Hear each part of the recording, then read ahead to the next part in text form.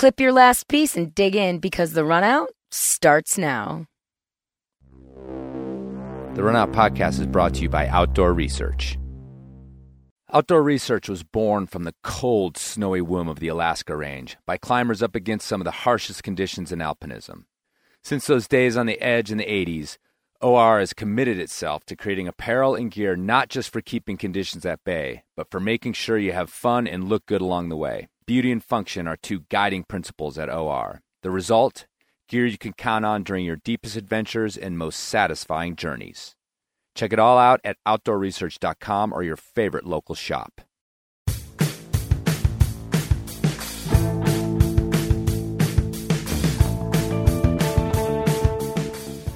We all know about whales. Sperm whales, humpback whales, blue whales, killer whales. Just kidding, those are dolphins. But what about Wales the country? What's going on there? I had to go and find out for myself. This is Andrew Bisharat. I'm here with Chris Kalous, and you're listening to The RunOut.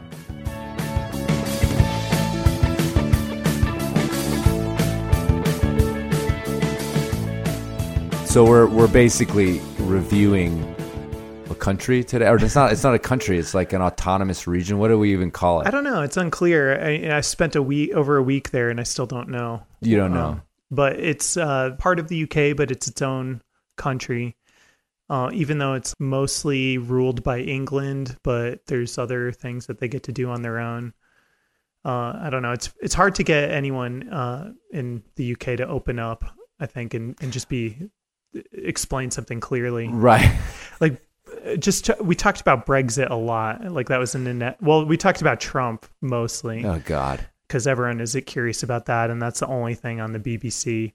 But we also talked about Brexit, too. And I didn't really know exactly what that meant, you know? So I was curious to just hear from the horse's mouth, so to speak, like, what's up with Brexit? And I'd be like, well, what is Brexit? And everyone would be like, hard to say. I was like, well, what does that mean? I don't know. Oh, really? And so I didn't really ever get a clear answer about what's going on. Well, I've made mistakes publicly before about the UK versus Ireland versus England, Scotland, all that stuff. They're very quick to. I've gotten plenty of emails, but I've gotten so many I've forgotten again. So we apologize. And didn't you once on the Enormocast, didn't you? Here we go. Do something where that would cause someone to maybe want to punch you in the face over there. Do you remember this? I believe that I was. We should preface this conversation with me putting my foot in my mouth, like I always do, saying something to the effect of just how I don't respect trad climbing in the UK. Oh, okay, I gotcha. Yeah, that was something like that. I tend to pick on the Canadians. I thought it was all like top roping. Oh, right. Yeah, so... Well, we're going to talk about that today, so we can get into that. I mean, I tend to pick on the Canadians because, I just figured they're less likely to just come up and put their beer down and punch me in the face than someone from Wales, certainly. Yeah, there's a word for people like you. Exactly. Yeah, you're in Wales when the road signs change and the English is secondary and you see the Welsh, these crazy Welsh words that you just can't pronounce. I mean, you don't even have the capacity to know how to pronounce these right, words. Isn't it one of those languages that has it's missing vowels? Yeah, there's no vowels, and two L's means creates a C sound. So of course. Clamberis is where we were based out of. That's kind of the epicenter of Welsh climbing. And that's spelled Llanberis or something like that. All right. Yeah, so and that's how it's pronounced? Clamberis. All right. Yeah. See, the RunOut is already basically, that's a piece of climbing knowledge that I think most people have in the U.S. have never considered. Yeah, just how to say. Yeah, because it was land. It was how to say land. one word. Right. I did get to hear a lot of people who live there still do speak Welsh. I got to hear a sheep farmer. We were stuck on the side of the road for about an hour in the rain, helping out a damsel in distress who had crashed her car. And a Welsh sheep farmer came through with his dog. And so I got to hear what Welsh sounds like. And as he was yelling at his dog to do these amazing running, 800 feet up vertical rock to get sheep off of the side of a cliff. And yeah, it's just a crazy language, unlike anything I'd heard. But yeah, the climbing there was the primary focus of the trip. I was there for a week, and I got to sample, slate. It's kind of one of the famous rock types. I think that's the only place in the world you can climb on slate. And those are quarries. They're quarries, yeah. It's like like a long time ago. Like people have been quarrying slate out of there for centuries, literally. Yeah. And it hasn't been active since the 60s. Okay. And basically because Spanish slate, which everyone says is inferior there, of course. It kind of became cheaper and more widely available. But it's beautiful rock. It's just amazing. And I took home, a bottle of whiskey and a bunch of like bits of slate that I'd found on the ground, all different colors. It was just really beautiful stuff. And so we went there, and it's like very slick, but coming from Rifle, it's kind of, you're used to climbing on slick rock, so that wasn't that jarring. But yeah, it was one of the first, real international trad trips I'd taken, and so it was kind of eye-opening in a lot of ways to just be able to I hadn't been trad climbing in a few years, so there was a reacquaintance period where I had to get my head wrapped around not just placing gear, but also using double ropes and the whole fucked up like system that they use there. And by the end of it, it was just like, it was amazing. It was like a really cool, people in the UK trad climb the way that people in Sweden go skiing. It's like everyone does it. There's if you're a climber, you're a trad climber. Right. It's just a climber. It's just a climber. Yeah. Which and everyone, I don't know if if trad climbing is a part of this or not, but everyone there is just really humble, down to earth. Has like a real aversion to social media. It's kind of looked down upon.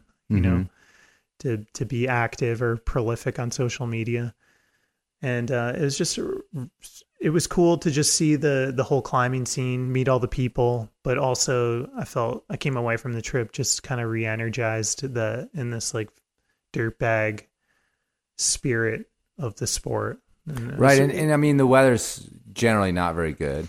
The weather's generally it's not part very of that good, whole, which is the feature. It's not right. It's not a bug. It's not a thing that detracts from the experience, because you end up spending so much time in a coffee shop or at the pub with people talking all the time. It's like a very social scene, like I spent a lot of time just like hanging out, talking to people, and we got some climbing in between that. And don't they generally will go out and climb in like weather you and I would never touch. Oh, totally. In Western Colorado. Yeah. Like, no, we would not leave the house to go climbing. Yeah. Yeah. Yeah. And so it's like so much of what Wales is like the opposite of, I guess, where we live here. And then the trad climbing, when we talk about it, it's not just plugging cams and chalks. Yeah. It's like that's where the art began for all that stuff, so right? We spent 3 days down in Pembroke, which is South Wales. There's North Wales and then South Wales. Mm-hmm. And within this like 4-hour range, you can climb on limestone. You can climb limestone sport. You can climb limestone trad, granite, slate. I'm not sure if they have sandstone there, but it seems like they've got a lot. Seems like the rain would have worn it away. So we went down to Pembroke, which is limestone sea cliffs that it was just like amazing. They look like blank Verdone faces, but they're riddled with opportunities for little, tiny nuts. Like I probably placed only 3 or 4 cams there, but placed 3 racks of nuts on every pitch. Yeah, it sounds like my jam. Yeah. I get accused of carrying too many nuts still. Really? Oh yeah, totally. No. Yeah, so that was cool. I don't think so I've been trad like climbing on limestone. In? Yeah, you rappel in. And then you're above the waves, like literally the dark Atlantic crashing beneath you kind of stuff, or what? Yes, there's everything. So there's, what do they call them? There's some like crazy word for these features where the cliff band comes inland. Mm-hmm. It's like a ravine. Okay. And if you're, ballsy enough, you can try to jump across it, which people have like died doing like once a week. Someone dies trying to do this, but and they're eulogizing the pub that night. So you can do stuff where you wrap down and there's the waves beneath you, like seals are in the water. Wait, sorry, I laughed at that. If you're listening and one of your friends or relatives died jumping across one of those things, I apologize. I didn't mean to laugh. I think it's a badge of honor. Okay. Yeah. You get some government subsidies.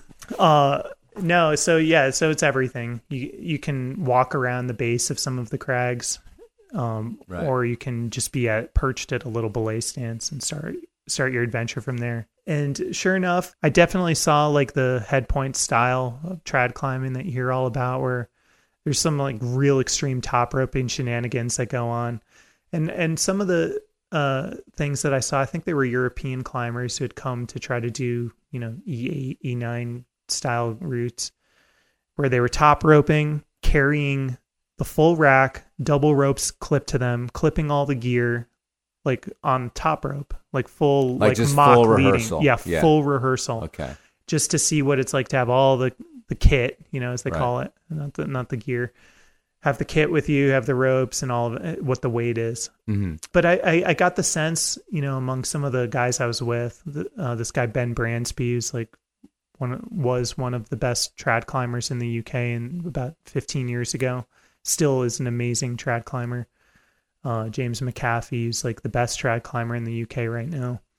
There's this movement, it seems, to move away from the rehearsal style of trad and go toward more on-site of stuff that, is probably like, 512 plus, but death route style status. But on-site, ground up. On-site, none ground of this up. Yeah, futzing around. Yeah, none of that. Like true, deep, dyed-in-the-wool trad climbing. Exactly, yeah. Yeah.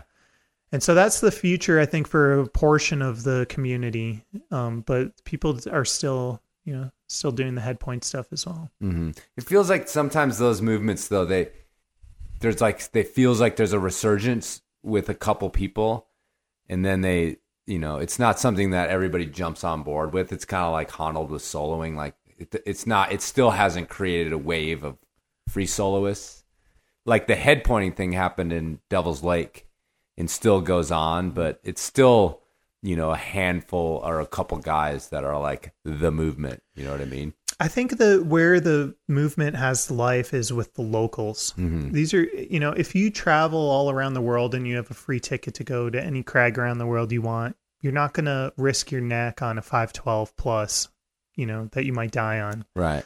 So people who live there, this is how, and they're trying to push the limits, and this is the rock that they have. Right. This is the style of the rock. There's too much time on the airplane to think about it is what the problem is. Like your whole multi-leg flight would be thinking about the route. It'd be too much. Yeah. If you can drink a cup of coffee in the morning and be like, all right, I'm going to do this. That's the way to do it. Yeah, but I guess you know what I'm saying. Like it's like you keep your local crags special. Right. You have to keep them special, and you have to keep the challenges alive. Even if the person who comes to visit, like they don't have that kind of investment in that style because they're just there on vacation. Right. And so people who live there, they're trying to keep the rocks that they have interesting and hard because they don't have steep 515. It's not a dime a dozen like it is in Spain, like with bolts everywhere. Right. So they're trying to keep the rocks that they have really special. And I think to push it, it's less about the difficulty and more about the style and trying to do it on site. Like an E8 or an E9, I don't think has ever really been truly on sited. That's kind of one of the big, one of the next big things. Right. Ben Brands became apparently really, really close about 15 years ago. And he's still alive. He's still alive. Okay. Yeah. Yeah. It's like coming close and not doing it. Do you understand the E grades? No one does. Yeah. I don't either. I mean, literally nobody does. Even those guys in the pub. Quite get it. What would I'm sure you have some like basic understand. Like, how would you describe it? I mean, it's like, isn't it, 12 plus ish land where the crux climbing is, essentially either ground fall or, your belayer has to do some big shenanigans to keep you off the ground kind of climbing. And it's up there like the 12 plus range. I think that the deal, I don't think that's right. No? Yeah. I don't think. I think that the deal is you can't even Google this, so don't bother if anybody's like, no, Googling this is the only, yeah. right. The RunOut is the only place you can understand like what E-grades is with, so I think that the deal is that it tries to take into account the entirety of what the difficulties are with the route. So It could be heady, it could be difficult to place gear, and it could be difficult climbing. And so all of these factors come into play with a grade that gets like smushed into like an E grade with another like a 5C to 6A or something like that next to it. And those aren't like French grades. It's not like sport climbing grade. That's just like another, it's like the A of a 511A. Mm-hmm. It's like the range of difficulty within the 511. Mm-hmm. So like an E5 6A would be a route that is more difficult because of the technical free climbing versus the gear. Mm-hmm. Where an E5 like 5B would be easier technical climbing, but a lot scarier. Right. If that makes sense. It seems to me as though it's like something that like a committee would have to arrive at. Yeah. Or it's very much this gut feeling. I mean, all grades are, but it feels like it's just, Well, it's also premised on like what people find scary. Yeah. I mean, like how can a E grade ever be applicable to like Honold, right, or something like that? Yeah, sure. Exactly. Doesn't make sense. Right. So anyway, those are E grades. It's kind of cool to like go travel to a place like that and be given a rack of gear and saying, "What is this? Oh, this is an E3." And I was like, I don't know what that means. Nothing. It means nothing to me. Right. He's like, it's like 510. Okay. I was like, okay, I think I can do that. Am I going to die? I was like, can I do this and am I going to die? And if the answers were yes and no, respectively, then off I went. Off you went. Yeah. No, I think you probably have to be very careful. Yeah. About playing games over there. Yeah. And I'm sure the longer you would have stayed there, the more they would have started to fuck with you. Well, I climbed in Gogarth with James McAfee, and fully sandbagged me on the first route. I got so pumped. Good for them. Yeah, it's just they awful. owed you that. Yeah.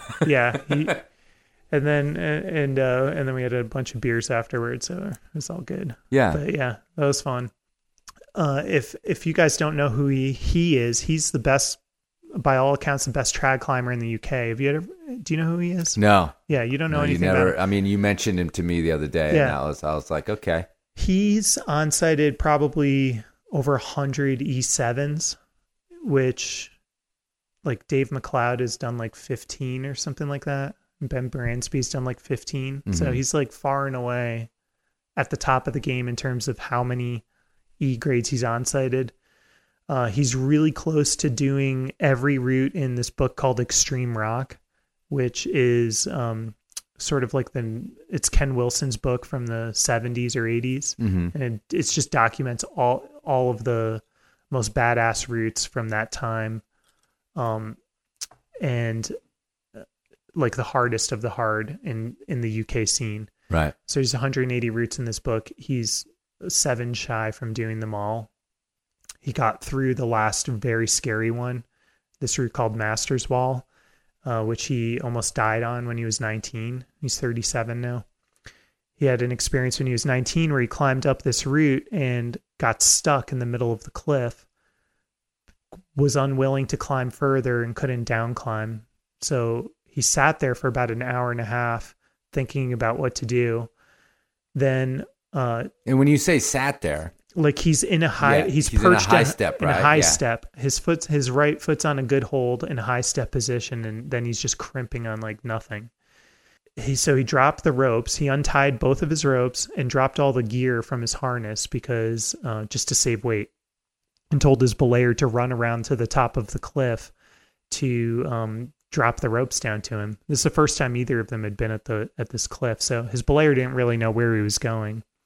So then, 2 hours later, as Calf is looking, he's like contemplating which line down the wall he's going to take when he falls, like which would be the best place to jump from. He sees the ropes come into view, but they're about 15 feet just to the right. He can't quite reach them. So he's like, oh, fuck, I'm going to die looking at the ropes right in view. Finally, the belayer kind of gets the ropes over to him. And he says he doesn't really remember what happened next other than he kind of wrapped his hand around the rope and slid down them and just like crumpled at the base of the wall, just bawling his eyes out. His belayer was like crying hysterically and lost all feeling in his fingers and toes, like his toenails all fell off over the next month Jesus Christ. just being stuck in this position. He said he had been soloing a lot at that time, so he was in the headspace of being alone like without ropes. So it wasn't as gripping as it would have been for me or anyone, probably, people who aren't soloists.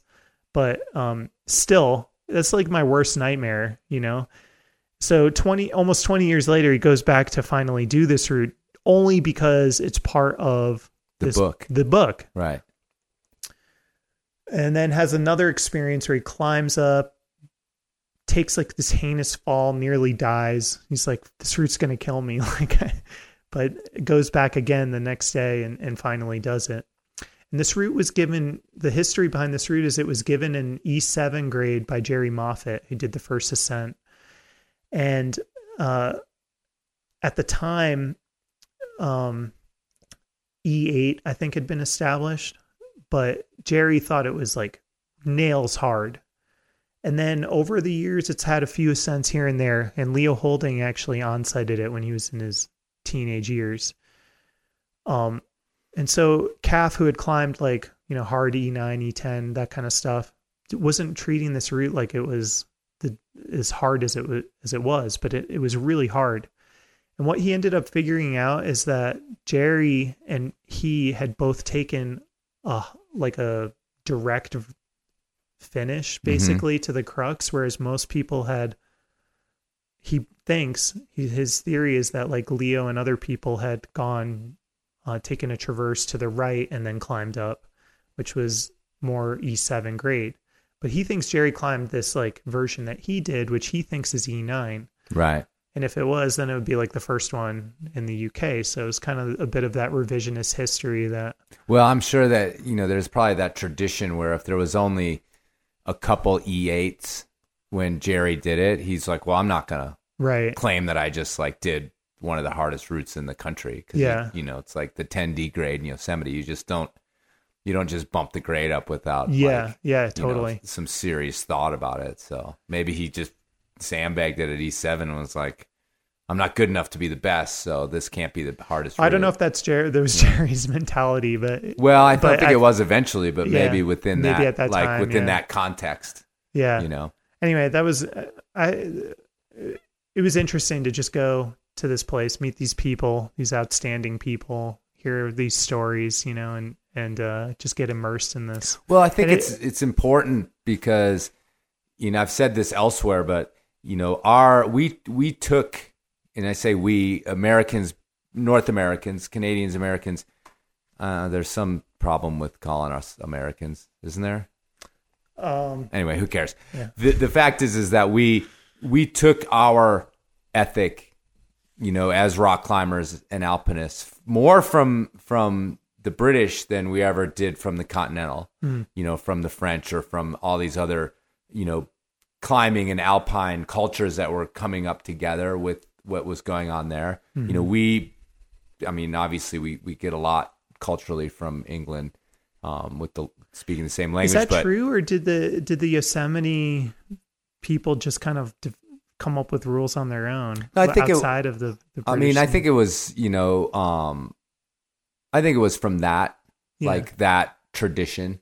in the sense of, especially later on with the clean climbing and all those sorts of things. Yeah. They were taking cues from what was going on over there, because, the idea of an on-site or what a ground-up ascent, which sort of, was the basis of the early 70s free climbing in Boulder, in Yosemite and the Gunks. These ideas of not previewing things, of not hangdogging and all that sort of stuff was definitely coming from that culture, versus, the other cultures that were going on elsewhere. Yeah.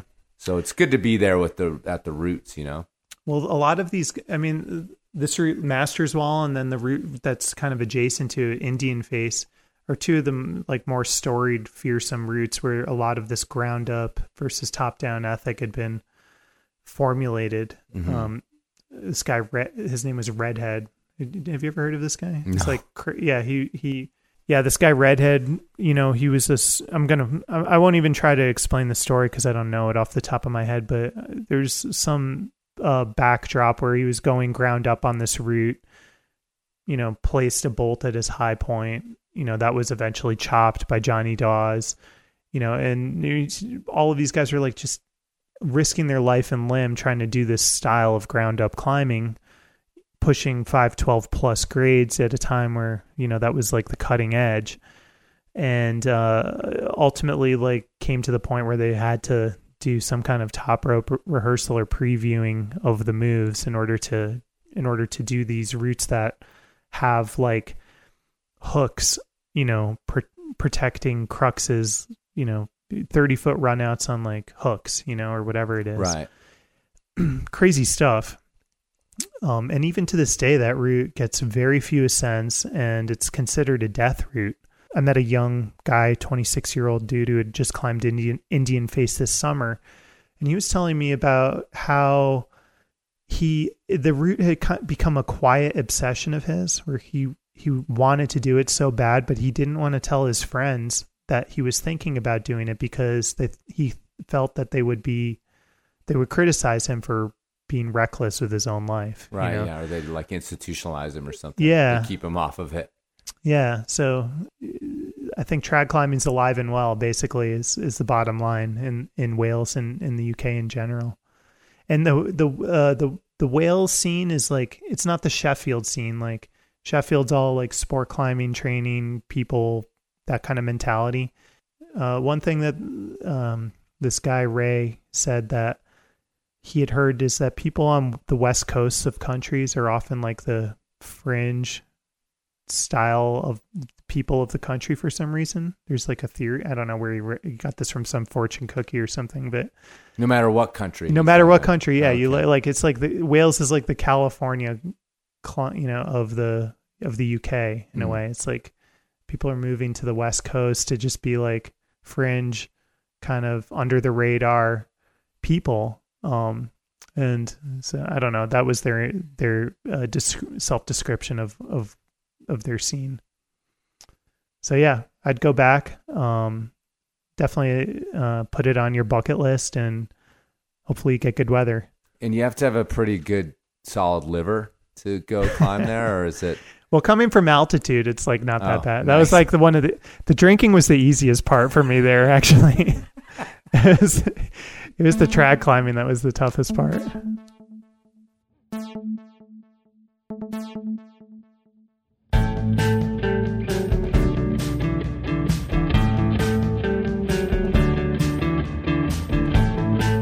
If you have a comment, topic suggestion, or just a good bit of climbing trivia, join us at our Facebook page, facebook.com/runoutpodcast. Or drop us a line at our webpage, runoutpodcast.com.